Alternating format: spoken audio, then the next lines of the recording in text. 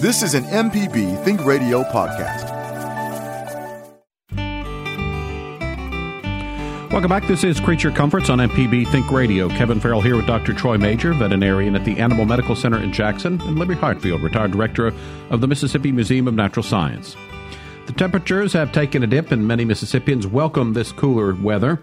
But what about our creature friends? Does this early autumn season, do you wonder what's happening with birds of our state, or maybe the frogs? Is that chorus of croaks still outside your bedroom window?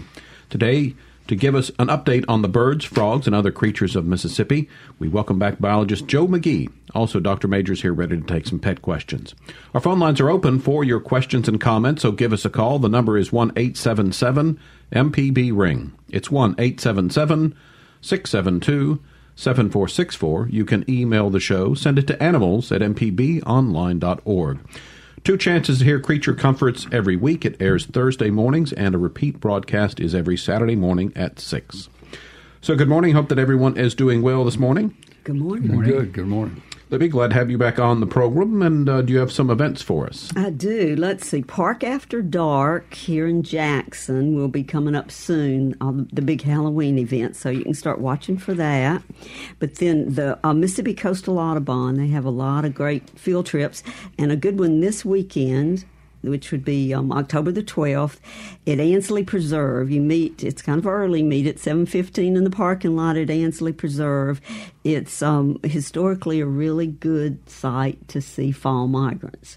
And so if you want to get with them and to just check the rest of their field trips, it's mscoastaudubon.org.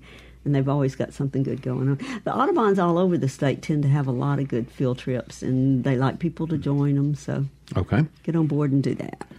All right. We have an early email here about a dog situation. It says, my son adopted 2 pit bull mixed puppies 4 years ago. For the first 2 years, they lived together in harmony with my son. But when my son took an out-of-state job, they came to live with us. They immediately fought and drew blood. So we've kept them separate since then, and if we forget and let them together, they attack each other violently. We have other dogs, and both brothers get along fine with them. Is there anything that we can do? Someone suggested muzzling them and gradually letting them be together again. Wow. That's a good one, and we see this happen occasionally from the standpoint of siblings, if you will, or dogs that have been together. Something triggered them, I guess, moving away from their other owner. That makes it difficult, and muzzling might help. Certainly, introduction like that. How long have they been with the new home? I think a couple of years, if I remember correctly. And this may be something that's so ingrained that it may not work out, and it may require keeping them separate. Makes it difficult, I know, in a household situation. But I would suggest, Mississippi State has a animal psychologist, if you will, pet therapy and this sort of thing, and deals with problems like that. I would suggest giving the veterinary school at Mississippi State a call and see if they could set up an appointment for some actual help with this on a more professional basis. All right. In the last couple of weeks, we've gotten a couple of questions about pet food, especially for dogs, from the types of pet food causing allergic reactions to making sure that pets are eating enough. Our producer, Java, found something from Huffington Post, that's 3 signs that it's time to change your dog food. The first one, if your pet needs to gain or lose weight. Do you think the wrong pet food can sometimes lead to dogs being underweight, or is it maybe they don't like the taste and aren't eating it? Dr. Major, any thoughts on that one? If they've been on particular food for a while, sometimes they do become a little stale with it. Not the food, but the dog doesn't appreciate it as much, catch it much the same way. The weight loss and weight gain, though, I'd be concerned if there was an underlying cause with that, such as kidney failure, diabetes, any number of things could affect the weight. The other thing that people need to watch is some people feed free feed and leave food out all day. Quite often some of the pets will become overweight with that. So definitely if you change foods, I would consult with your vet from the standpoint of if there's any underlying cause that could be causing this, either weight gain or weight loss. Right. So the food might be one of the causes of a lot of gain or lost weight, but if that is happening, you're suggesting that to go in and double check with the vet to make sure there's not something else going on there as well. Exactly. If your pet shows signs of an allergy, maybe scratching a lot, maybe they have a food allergy, and again, food might be something. And, we talk a lot about this, but, pet owners, you know what your pet's normal behavior is. And so when you see maybe something like scratching and that kind of thing going on, again, that might be a sign of the pet food. But again, Dr. Major, I think you'd probably suggest going in to check it out to make sure there aren't some other causes there as well. There are many causes. Some of our pet allergies and pet scratching are seasonal. We can see the differences with the different types of grasses and plants that are blooming. Certainly we can see that. One of the first things here in the South you need to check for would be fleas. This is the most common cause of our pet scratching. After that, if you've got that under control, I would say if you look at 1, 2, 3, probably food allergy would probably be number 3 cause of scratching, and it probably is oversold that the foods can cause that. If you change foods and you feel like it's a food allergy, you need to feed it for at least 4 to 6 weeks to see if there's any improvement. So don't just change and feed that food for 2 weeks and say it's not working. You do need to change and try to find one that will work for that animal, but you need to wait a reasonable period of time, 4 to 6 weeks. And the third cause might be if your pet is experiencing gastrointestinal issues, which, again, I think most pet owners would probably be able to spot that pretty easily. And again, that might be a reason to bring the pet in. It might be food, but it might, again, be something else as well. Right, and there are foods designed especially for GI-type upsets. We have a fairly large array of those foods. Dogs and cats do have some gastrointestinal issues that can be food-related, and those are things that can be handled in most cases. However, some of our animals have truly irritable bowel syndrome, which can be very difficult to treat on a regular basis. I'm fortunate my cat seems to like his food and has not ever been a very picky eater, although every time I try to eat, and I'll have like a little TV tray out, he does try to kind of see what's going on there, and especially if there's chicken or something, I know he'll be a little bit extra interested, so I got to make sure that I don't leave the room or anything because he'll raid the food. And he loves his treats, too, as well. Sometimes I'll pour a little pile out somewhere, and he doesn't immediately go to them, but I'll come back in the room later, and they will be gone. So I find myself very fortunate, again, that I don't have a picky eater cat because that can be a real trouble. Let's do this. Why don't we go ahead and take our first break? When we get back, we'll invite Joe McGee into the conversation, begin our conversation by talking about what's happening with frogs around the state this time of year. If you've got questions for Joe or a pet question for Dr. Major, you can give us a call. The number is 1-877-MPB-RING. It's 1-877-672-7464, or email the show. Send it to animals@mpbonline.org. During the break, we're going to have a frog call. See if you can name the frog. Listen closely and stay tuned.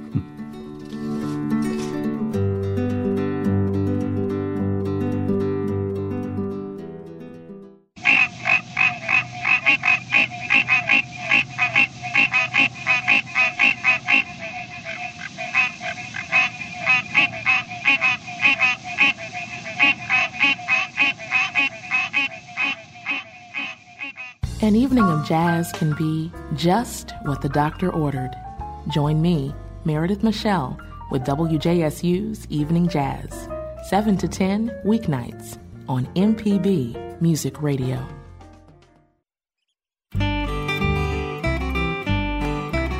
Welcome back to Creature Comforts on MPB Think Radio. Kevin Farrell here with Dr. Troy Major and Libby Hartfield, our guest today in studio, friend of the program, Joe McGee. If you want to join our conversation with a question or comment, our phone lines are open, so give us a call. The number is 1-877-MPB-RING. It's 1-877-672-7464, or you can send an email to animals@mpbonline.org. So before the break, we played the sound of a frog call, and I remember years ago on the Tonight Show, they used to have Stump the Band, where they would try to, play a song that the Tonight Show band members could guess. And then on Car Talk, it used to be Stump the Chump. Joe, we tried to stump you, but you got it right. Tell us what that frog call we heard was. That frog was one of our summertime friends, the green tree frog. That's exactly right. Green tree frog. And Joe nailed it right off the bat there. So good to have you back on the program. If you would, what is the state of activity for frogs in Mississippi during October and the early part of the fall? Well, for one thing, they're quiet. They're not singing now, not even the green tree frog, but they're still out there. The breeding season is essentially over for most of them, so they're quiet. But they may show up. I've had a squirrel tree frog show up in my house a few days ago, and then a green tree frog. I took pictures of both of those, photographed them, and then a couple of nights ago I had another squirrel tree frog in the house. It was too late. I just put him back outside. But so they're around, and their numbers are actually higher probably than they would be in the spring because the young have changed from tadpole to frog, and they're out and about now. In fact, I was at the museum October 1st, the day of the noon lecture. Yeah, and, I was there. A nice lady had brought in a frog in a jar. She wanted to identify. Tom Mann looked at it, and he decided what it was, and he gave me the test. And I sort of missed it at first. This was a tiny little frog, but this is what you might see this time of year. And we decided, I'm pretty sure this is what it was, that it was a young of the year gray tree frog, Cope's gray tree frog. Neat little thing, you could put it on a dime probably, or certainly a penny, and it wouldn't cover the whole surface of the penny. So the frogs are out there. They're just quiet. Okay. We're going to be visiting with Joe throughout the program. If you have a comment or a question, maybe something you've seen in your yard that you might need help identifying with, or if you have a pet question for Dr. Major, you can give us a call at 1-877-MPB-RING. Our phone number is 1-877-672-7464. David's on the line from Horn Lake. David, you're on the air with us. Go ahead, please. Thank you. I've got an old dog that's over 15 years old, and I have a lot of shade in my yard. And I want to know, I think it's called lemon balm, and is wild blackberry bushes toxic to dogs? My dog was out there eating it. Well, those are two that I would say, in my opinion, are not toxic. I guess the thing would be how much would they eat. And usually they go selectively to different type things. Is he showing any adverse symptoms from that? Well, he had a little spell over the weekend. His stool was liquid and runny. Okay. I would say that probably of the lemon balm, if he ate enough of that, it could cause some GI issues. I'm not real familiar with that. I would have to call poison control. They can give you some information on that. But gosh, I don't know. I would have to defer to somebody that knows more about lemon balm than I do. It has some medicinal purposes, I believe, and I would say that if in excess, that certainly that could cause some diarrhea. Okay, one more question. Yes. My dog is, like I said, is 15 years old, and he's lost some of his teeth and all that. Is there a commercially, without specifically maybe naming a name brand or whatnot, specific commercial dog food that you could recommend for senior dogs? Right. They have the dog foods basically, and there's so many dog foods now that it's confusing. But in his case, one of two things. You probably want to go with a softer food, and I would get an adult food. If you look at the bag, he does not need the puppy food type food. But I would get something that you could either add warm water to or even give some canned food occasionally. I think that would help. You can mix that with the dry food. But I'd say adult, and some of the different dog foods would say geriatric, but an adult dog food would be probably more suitable for him. But you may need to make it where you can actually eat a little bit better with the missing teeth. All right, David, thanks for calling in this morning. This is Creature Comforts on MPB Think Radio. If you have a pet question for Dr. Major or a question or comment for guest biologist Joe McGee, you can call in today at 1-877-MPB-RING. Our phone number is 1-877-672-7464. You can also send an email to animals at mpbonline.org. Back to the phone lines in just a minute, but Joe, we're talking a little bit about frogs here as we begin the program. What are some of the conservation issues that are facing frogs and toads in Mississippi? Well, always the first thing that comes to my mind is habitat loss. They've got to have a place to breed, or, a wetland of some kind, of pond, or at least a ditch full of water in the spring. Habitat loss, habitat fragmentation. A lot of frogs and other amphibians get run over. They're, in their trip to the breeding pond, they have to cross a road sometime, and they get run over, and that's always bad news. Worldwide, amphibians are under a lot of stress, and we don't always know why. The fungus, the chytrid fungus, is affecting a lot of them. There's one that affects frogs and toads, and there's another one, I think, that affects salamanders. And it's always been there. I think it's always been in the environment. I'm not sure why it's suddenly affecting them so adversely. But I would think habitat loss and habitat fragmentation is probably the dominant risk to frogs in Mississippi and in the southeast. Yeah, we just need to remember that frogs are so dependent. They're completely dependent on clean, fresh water. They've got to have fresh water to reproduce. Their eggs can only survive in water. There are a few species that can do that in a knothole or even a small flower or something like that, or a large flower. But most of them have got to get back to a good, safe pond or slow-moving stream, a lake. Yeah, a pond with shallows and lots of vegetation around the edge. They tend to stay around the edges of ponds, not out in the middle. If it's a huge pond, almost a lake with deep water, they don't go out there too much. Yeah, they need the fresh water, and it needs to be full of water until the tadpoles can metamorphose into the adults and hop out on land. Yes. If a pond dries up, and this happens sometimes, the tadpoles dry up with it. All right, back to the phone lines we go, starting again in Calhoun County. Our friend Dudley's on the line. Good morning, Dudley. Go ahead. Good morning. I really enjoy the show. I had a different frog that appeared on my glass door just after the rain that we had last week. Is it possible that a bullfrog could appear on like a tree frog? I mean, it was a real skinny frog, and it had real skinny legs. It was not at all like the normal frogs that appear on my door. What color was this frog? It was kind of a grayish green, like. It was at night, and the strange thing, there were really no bugs or anything out. It had been so dry. Yeah. And it was adhering to a glass window. Yeah, a door. I have a door. Okay. Doors that look out on. And it was gray. And was the skin? Describe the skin. Was it real smooth, or was it sort of bumpy, or? It was smooth. It was just real slick. It was. The reason I asked if it was sort of bumpy, I was sort of tending toward gray tree frog, because you said grayish and greenish. The frog that I see most commonly on windows at night, or there's two species actually, the green tree frog, which they played the sound of a little while ago, and also the squirrel tree frog. By the way, how long would you say this frog is from its nose to its vent?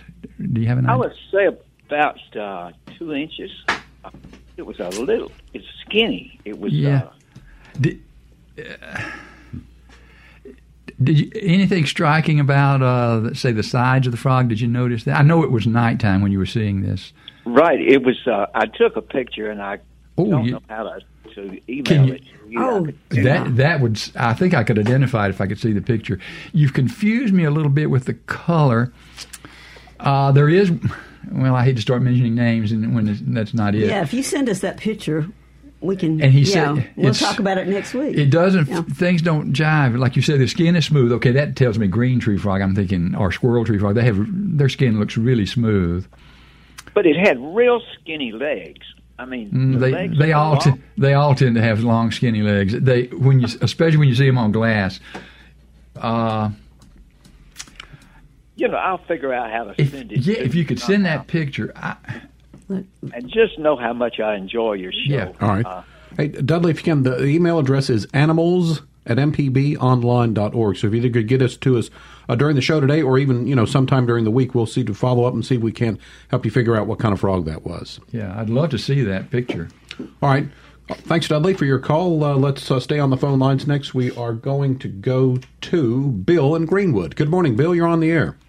How y'all doing? I was just wondering if some of the frogs could be the populations declining, because I haven't seen the common toad here in a couple of years, and the green tree frog used to be all on my windows, and now I only see one or two, and we have a bayou just down the road here, so I know there's plenty of fresh water for them to get in.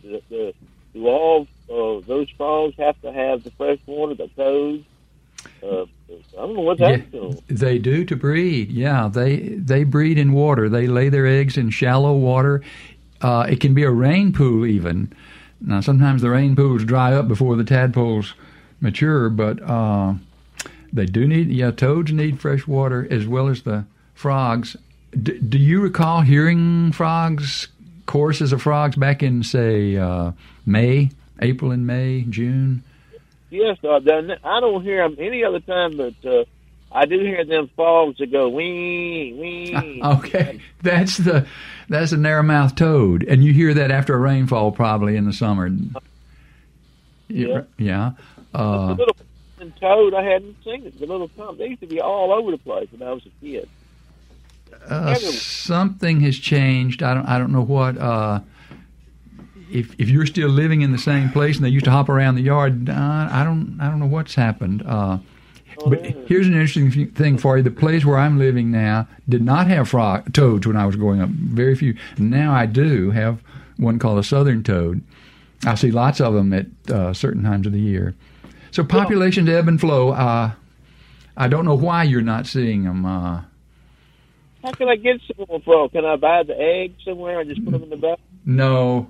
I don't think so. I think it would cost a fortune to ship the eggs. They would really require a lot of care, to get them to you, because they can't dry out. They've got to be in fresh water, not too stagnant either. Yeah, I would definitely check any kind of chemicals that are being used on the property. And do you see many insects at night? Yeah, we have plenty of bugs. We got tons of okay, so there's food. There's food for there's food for the toads. I don't really have an explanation for why you're not seeing them or not seeing them at your place. All right, Bill. Thanks for the call. As you said, populations change and that sort of thing. So perhaps if someone is trying to attract more frogs and toads to their area, creating some sort of wet area like a pond or some sort of water feature or something might help. That would be an excellent way to do it. A shallow pond with lots of vegetation around the edge would be a really good thing. If you'll do it without fish, that really. I was going to add. They like that. The thing of most or folks a few have fish. Yeah. Most folks have a pond so they can fish in it. If there are shallows enough, though, the big largemouth bass and whatnot don't hang out in where it's only 2 or 3 inches deep. And so you can have both of some kinds of frogs in a pond that has fish, but you're right, they do better without the fish. All right, let's get one more question in before our next break, and it's Tina in Jackson. Tina, you're on the air with us. Go ahead. Hello. Hi. My call, is about a cat. And I have a male cat. He's about 3 years old. He's been sick. And when he was about a year, his litter was abandoned by the mother. We raised him a bottle. And when he was about a year old, he had a bladder blockage. The vet took care of it. About a couple of months ago, he had a severe UTI. And it's gotten, it took antibiotics and steroid stuff. He got over that. But now, occasionally, maybe at least once a week, he'll swell up and he can't move. He'll be on his tiptoes and he'll be in pain. And it'll last for a little while, and then I look around again and up and back to normal. So I'm just wondering if there's something I can do to help him have better bladder health or whatever. If it's the I don't know, if it's the cat litter, the food, or could I get him some kind of supplement, or what can I do to help him? What kind of food does he eat? He's Meow Mix, Hairball Control.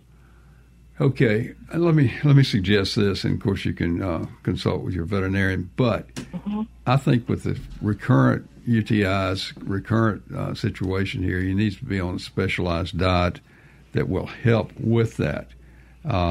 Just a couple of names, just for information, and there are several. One of the ones is called CD, and depending on the blood work that was done, whether or not his kidneys are actually involved, you need one that is balanced and designed for cats that are having UTIs.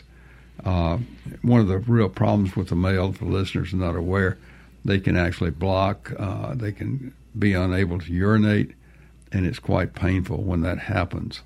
So try to prevent that as the best way.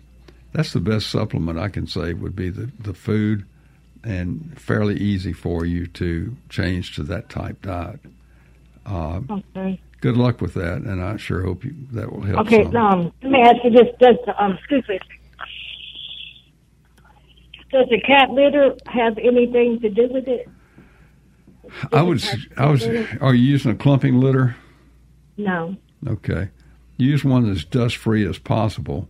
I think that will help. Okay. And I would say that in and of itself should not be causing the UTI. Okay. Okay. All right. Thank you. You're welcome. Thanks for your call, Tina. Time for another break. When we get back, we'll continue talking about some of the frogs you see around Mississippi this time of year, and also bring in some birds as well. Dr. Major here, ready for your pet questions, so you can call in questions and comments at 1-877-MPB-RING. It's 1-877-672-7464, or email the show, send it to animals@mpbonline.org. During the break this time, we're going to play a bird call and see if you can guess it. Listen closely and stay tuned.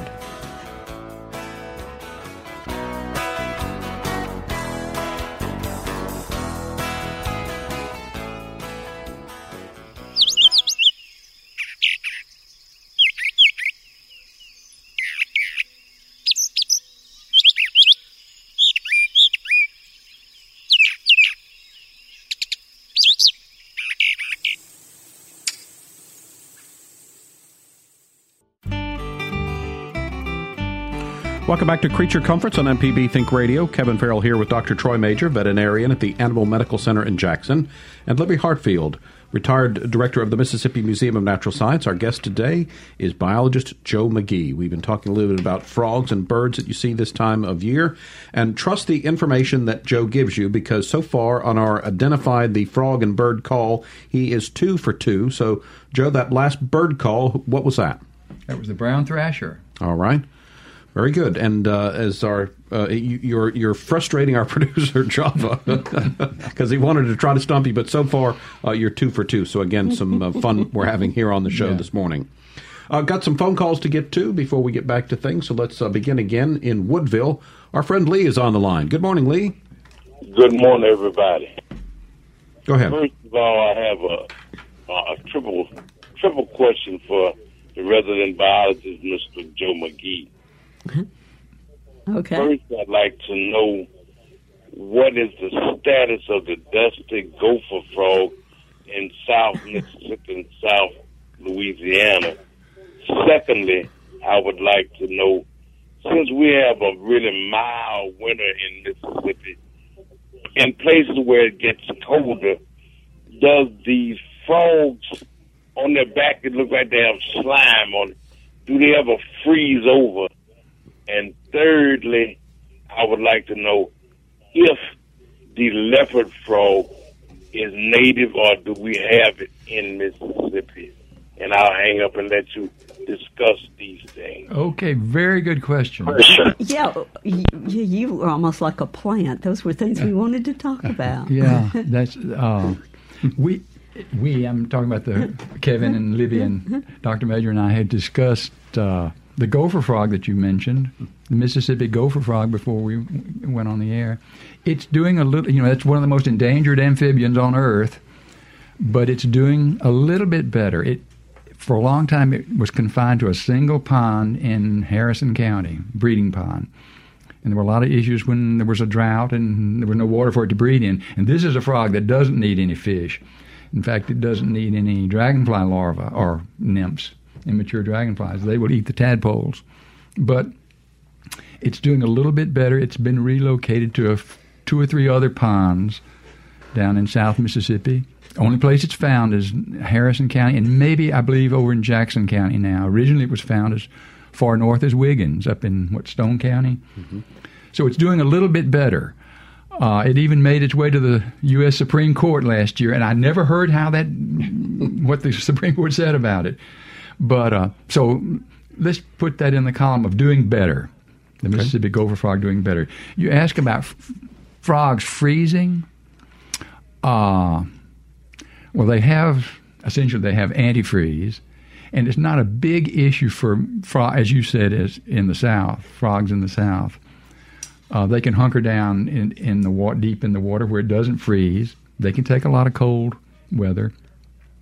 Up north, some of them become inactive, but they can't freeze solid. If they freeze solid, the ice crystals will damage the cells, and they won't make it. But they have a system antifreeze, essentially, some chemicals that keep them from freezing solid. The wood frog, which is found way, way up north, even above the Arctic Circle. So they do make it.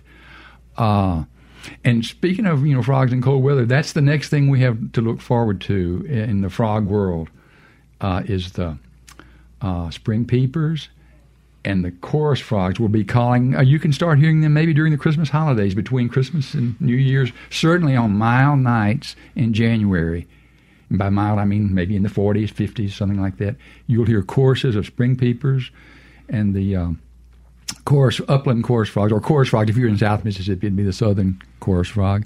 That's what I'm looking forward to. You may hear a few sporadic calls of those ahead of time, but they'll be calling in January for sure, mild nights in January. You mentioned the leopard frog. And I'm glad you brought that up. That's the one frog that you could probably hear this time of year following a big rain event. And there's a front coming through, in the next day or two. It may produce rain in some areas. Now, I haven't had rain since August 26th, so I don't know if I'll hear them or not. But if it rains after the rain, that will trigger a breeding event for southern leopard frogs. We do have southern leopard frogs. They're found all over the state in appropriate habitat. They were not brought in. They're one of our naturally occurring frogs. What else can you say about leopard frogs? I can tell you an interesting story. They can call almost any month of the year following a big rain event. One year I got up in August to look for the Perseid meteor showers and went outside, and it was really cool. In fact, I went back in and got a long sleeve shirt. It was down in the 60s, felt kind of cool after I'd gotten out of my warm bed. And while I was looking for the meteors, I heard southern leopard frogs. It had rained a day or two before that. And same thing happened one time up at Strawberry Plains Audubon Center. I was leading a nature walk. We heard southern leopard frogs in the daytime. Frogs tend to be nocturnal. But it had rained. A tropical storm had moved through and dropped some water in a little wetland area near the beginning of the walk. And we heard southern leopard frogs. In fact, we heard more than we thought we'd hear. On one of the walks, out of nowhere, a black racer appeared, sped into the cattails. We heard an awful sound, a distress call for sure, and out came the black racer with a frog in his mouth. Wow. And disappeared into the willows. So, yeah, leopard frogs are they're around, and you might hear them after this next rain. All right. Back to the phone lines we go. We're going to visit with John this morning, called in today. John, you're on the air with us. Go ahead. Yeah, I've got a question about this dog I got, and I'm about my late 70s. I live down here in a few acres, but I had a great old dog named Buster that was a golden retriever and would do anything you asked him to. And then my son works at a shelter down in Florida, and somebody gave this little dog away, and he brought it up to me. It's something called a Basenji, and I can't get that dog to do anything. It opened the door and it takes off as fast as it can be. I can't chase him, and then I try to get him to come, and he kind of looks at me funny. So, can y'all doctors, tell me anything that maybe could help me train this dog? You've got a real problem there, real hard-headed dog. Everybody that I know that has had a pet, Basenji, maybe not a breeder, but anybody that's had a pet, they talk about how difficult they are to train and to get to mind. I had a similar experience with a miniature wire-haired fox terrier, first dog I had after I got out of vet school. It was the same way, and the only way I could catch it would be to get in the car and go open the door, and he'd get in the car, and that dog was incorrigible. But I guess what I'm trying to say is there are some ways possibly that you can help train this dog. How old is he? Well, he's about 5 years old. He's grown. Yeah, and it may be hard to train him. I would suggest leash training him if he's not, getting him into an obedience training group at one of the places that sponsors those, and work with it like that.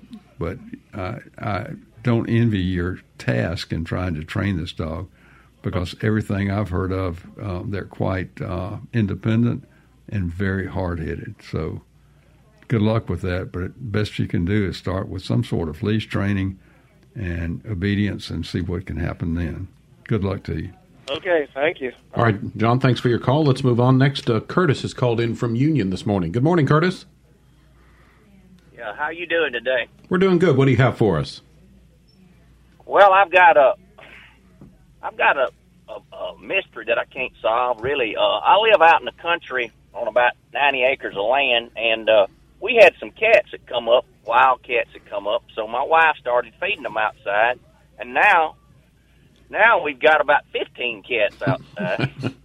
They're wild, and we kept feeding them, and then we kept feeding the cats outside because we live out in the country. Then the raccoons started coming up, and they started eating the cat's food, and then they started coming in with the cats, and then while all this was going on, a mystery happened. All the squirrels disappeared. I don't see squirrels no more, and I do not see I was wrapped up with snakes all around in my area. Black runners, copperheads, water moccasins, and everything. I don't see snakes no more. Do you think all this had something to do with it?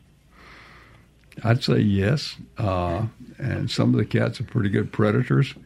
That's one of the issues with cats that are feral, killing game birds, songbirds. But I suspect they were good enough hunters that they probably wiped the squirrel population out. I doubt if the raccoons had anything to do with that. But at the same time, I would be very careful with the raccoons. They're known to be able to spread or carry rabies and can be an issue. So did you indicate that they were... I really don't know. I really don't know what to do with all this. There's right. Cats here. I caught one and had it. The rest of them you can't catch, and I don't know what to do. Well, I mean, I've got cats and raccoons running everywhere. Right. You might be able to enlist some help in actually trapping the cats and having them spayed and neutered. That would help cut down on the population. I have seen situations where you would have, instead of 15 cats, you'd have 50 if you're not careful. And we don't really recommend, and I realize you think you're doing a good deed, but really don't recommend feeding the wildlife. I know they're taking advantage of the cat food, but see if you can find some group that would help you trap those cats and spay and neuter. I think that would be good.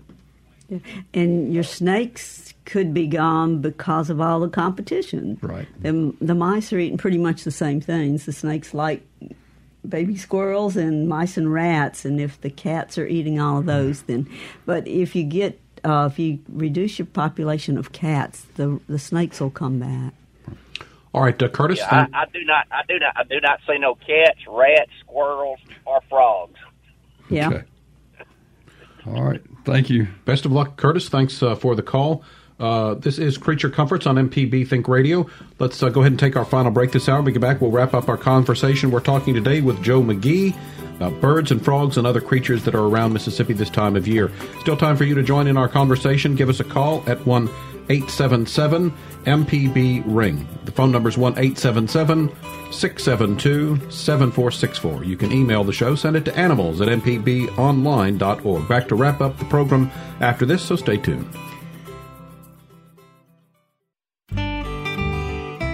Welcome back to Creature Comforts on MPB Think Radio. Kevin Farrell here with Dr. Troy Major, Libby Hartfield, and our guest today, biologist Joe McGee.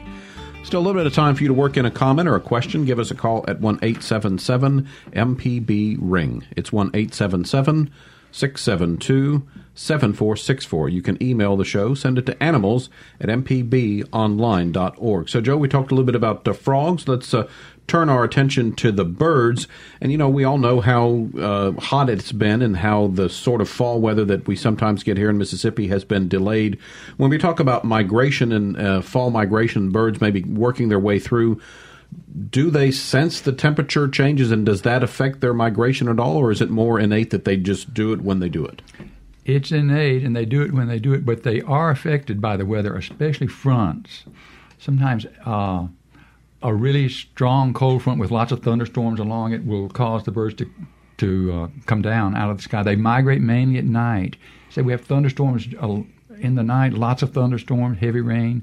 If you get up early in the morning, that's often a good time to see the small land birds that have put down. They would put down anyway, but now they've been sort of concentrated by the bad weather. But they're going to migrate. There's this controversy about leaving a hummingbird feeder up. When hummingbirds get ready to migrate, they will migrate, no matter how many feeders you've got out. It's innate for them to migrate in the fall. And this is the peak of fall migration for the small land birds. Right now, we're almost to mid-October. They're really coming through at the present time. So what are some birds that folks might see that are migrating through this time of year? Okay, just the other day in my yard, I had a rose-breasted grosbeak. Mm-hmm. I was out doing some yard work, and there it was. It's really dry. I mentioned this before. It's really dry where I live now, and I have 3 sources of water for the birds. And one day I was looking out the back window, and I'd told somebody at the museum I wasn't seeing American redstarts much anymore. It's one of our warblers. They're black and orange, beautiful bird, black and orange bird. I looked out and usually they're up high, and you've got to look up. You're seeing them from below. I looked out a back window, and there were 2 of them, not 1 but 2, in an old cast iron skillet that I keep out full of water for the birds. Shows you how desperate they were for water, because normally they stay high. You just don't see them down virtually on the ground.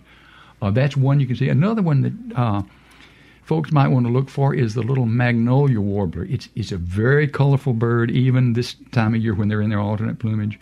And they stay low. It's pretty easy to see once you learn to recognize it, the magnolia warbler. But the sky, the trees are just full of the small land birds, flycatchers, thrushes, warblers, vireos. All right. We've got a couple phone calls to get to wrap up our show. We talked to Rebecca in Saltillo. Good morning, Rebecca. You're on the air. Go ahead. Yes, hi. I know I'm calling kind of late, but I have a question about my dog. Okay. Well, she whines all the time at me and everybody else, and kind of drives us a little crazy. And I was just wondering if there's anything I could do. Okay, in other words, she's whining like she wants attention, or that she is hurting? Well, it's more like she wants attention, I think. Right. How big is this dog? Oh, she's maybe like 20 pounds. Right. Is this the only dog you have? We've got a Chihuahua, too. Right. How do they interact? Well, the Chihuahua has more of a dominant personality, but overall they get along really well. Right. It's an unusual thing. I know my large dog, she's 105 pounds now, but large dog does that occasionally, and usually she will respond if you pet her, do something to her, or take her outside if she needs to go. So there may be some things involved with that. I don't know. It sounds like she's healthy based on what you're saying. And I would say that how old is she? She's about 4 now. Right. So she shouldn't have any arthritis type issues or anything. Does she stay in the same room at night with you? She stays in a different room, but that's her preference. Okay. I would have to say that, short of giving her more attention, I really don't know how to answer your question as far as stopping the whining. Usually if you do something for them, a lot of times give her a toy, do something like that, she may stop the whining for a while. But I think she's in that training process, training you to a certain extent. I'm not sure what she wants, but I see that where they'll come up and do that, and you got to find the key to change that. Good luck to you. I think a toy might help, or more than one toy. Okay. All right. Well, I appreciate it. All right. Thank you. Thanks for your call, Rebecca. Let's get a final call in, and it is Don in New Albany. Good morning, Don. You're on the air with us. Well, good morning. I have a quick comment about a frog and about the birds. Okay. This spring, I heard barking tree frogs from the back of my house, and I just thought that was kind of unusual. I looked on iNaturalist, and they seem to be very spotty. I'm in North Mississippi, in Union County. That's a very good observation that you made. They tend to be, so I have them in my county, Newton County. That's as far north as I have heard about barking tree frogs. That's a real good observation that you've made. Yes, on iNaturalist, they showed a few reports from other counties in North Mississippi, but not in Union County. Right. That may be the only one. The first one, perhaps. Well, there were two at least. That's good work, Don. Yeah. About the birds, I recognized the call of the brown thrasher earlier, and I just thought I'd mention that the way that I sort out the mimics when I hear them is 3-2-1. The mockingbird will repeat at least 3 times, the thrasher twice, and the catbird once. That's right. Mm-hmm. That's good. The song of the brown thrasher is always in, or the phrases are always in pairs, as you mentioned. Right. The two, yeah. All right, Don, thanks for calling. Some great observations there to end up the show. Joe, just got a minute or so left. We talking about birds and bird watching. If someone has not been an avid bird watcher and wants to try to get started, maybe the one piece of gear or equipment or something that you think would be most beneficial? A good pair of binoculars. Actually, there's 2 things that I probably need. A good pair of binoculars and a good field guide. And there's so many of both. I mean, there's an overabundance of both. I don't know how to steer anybody in either direction. With field guides, the Sibley Field Guide is now really popular. But I still like the Peterson Field Guide from days of yore. But yeah, you'll need a good pair of binoculars to bring those birds that are up in the treetops down so that you can see them and see all the field marks. What about with glass? I've always been concerned about binoculars with glasses. Does that have they improved the technology any bit? You know, I wear glasses, and it's a little bit of a problem for me. I sometimes find myself taking the glasses off if I'm really, straining to see something. There are binoculars that have that are made for people who wear glasses, so you don't have to take them off. The eyepiece on mine adjusts. Okay. So, yeah, you need to go ahead and I think you put it on the lower function. And you can press them up against your glasses, and it doesn't hurt. Yes. It doesn't hurt either one. Yeah. The lenses of either one. All right, very good. And my other thing that I remember hearing is if you're going to go on bird watching, wear comfortable shoes as well. Sensible shoes, yes. Comfortable, sensible shoes, definitely. Yes. All right. That's going to wrap us up for today. Creature Comforts is a production of Mississippi Public Broadcasting Think Radio. Funded provided in part by listeners like you. To hear today's show or previous show, you can go to mpbonline.org/Creature Comforts. Our show is produced each week by Jabba Chapman, and our call screener was Michelle McAdoo. So for Dr. Troy Major, Libby Hartfield, and our guest Joe McGee, I'm Kevin Farrell, inviting you to stay tuned because up next, it's the AutoCorrect with the lady auto mechanic, Allison Walker.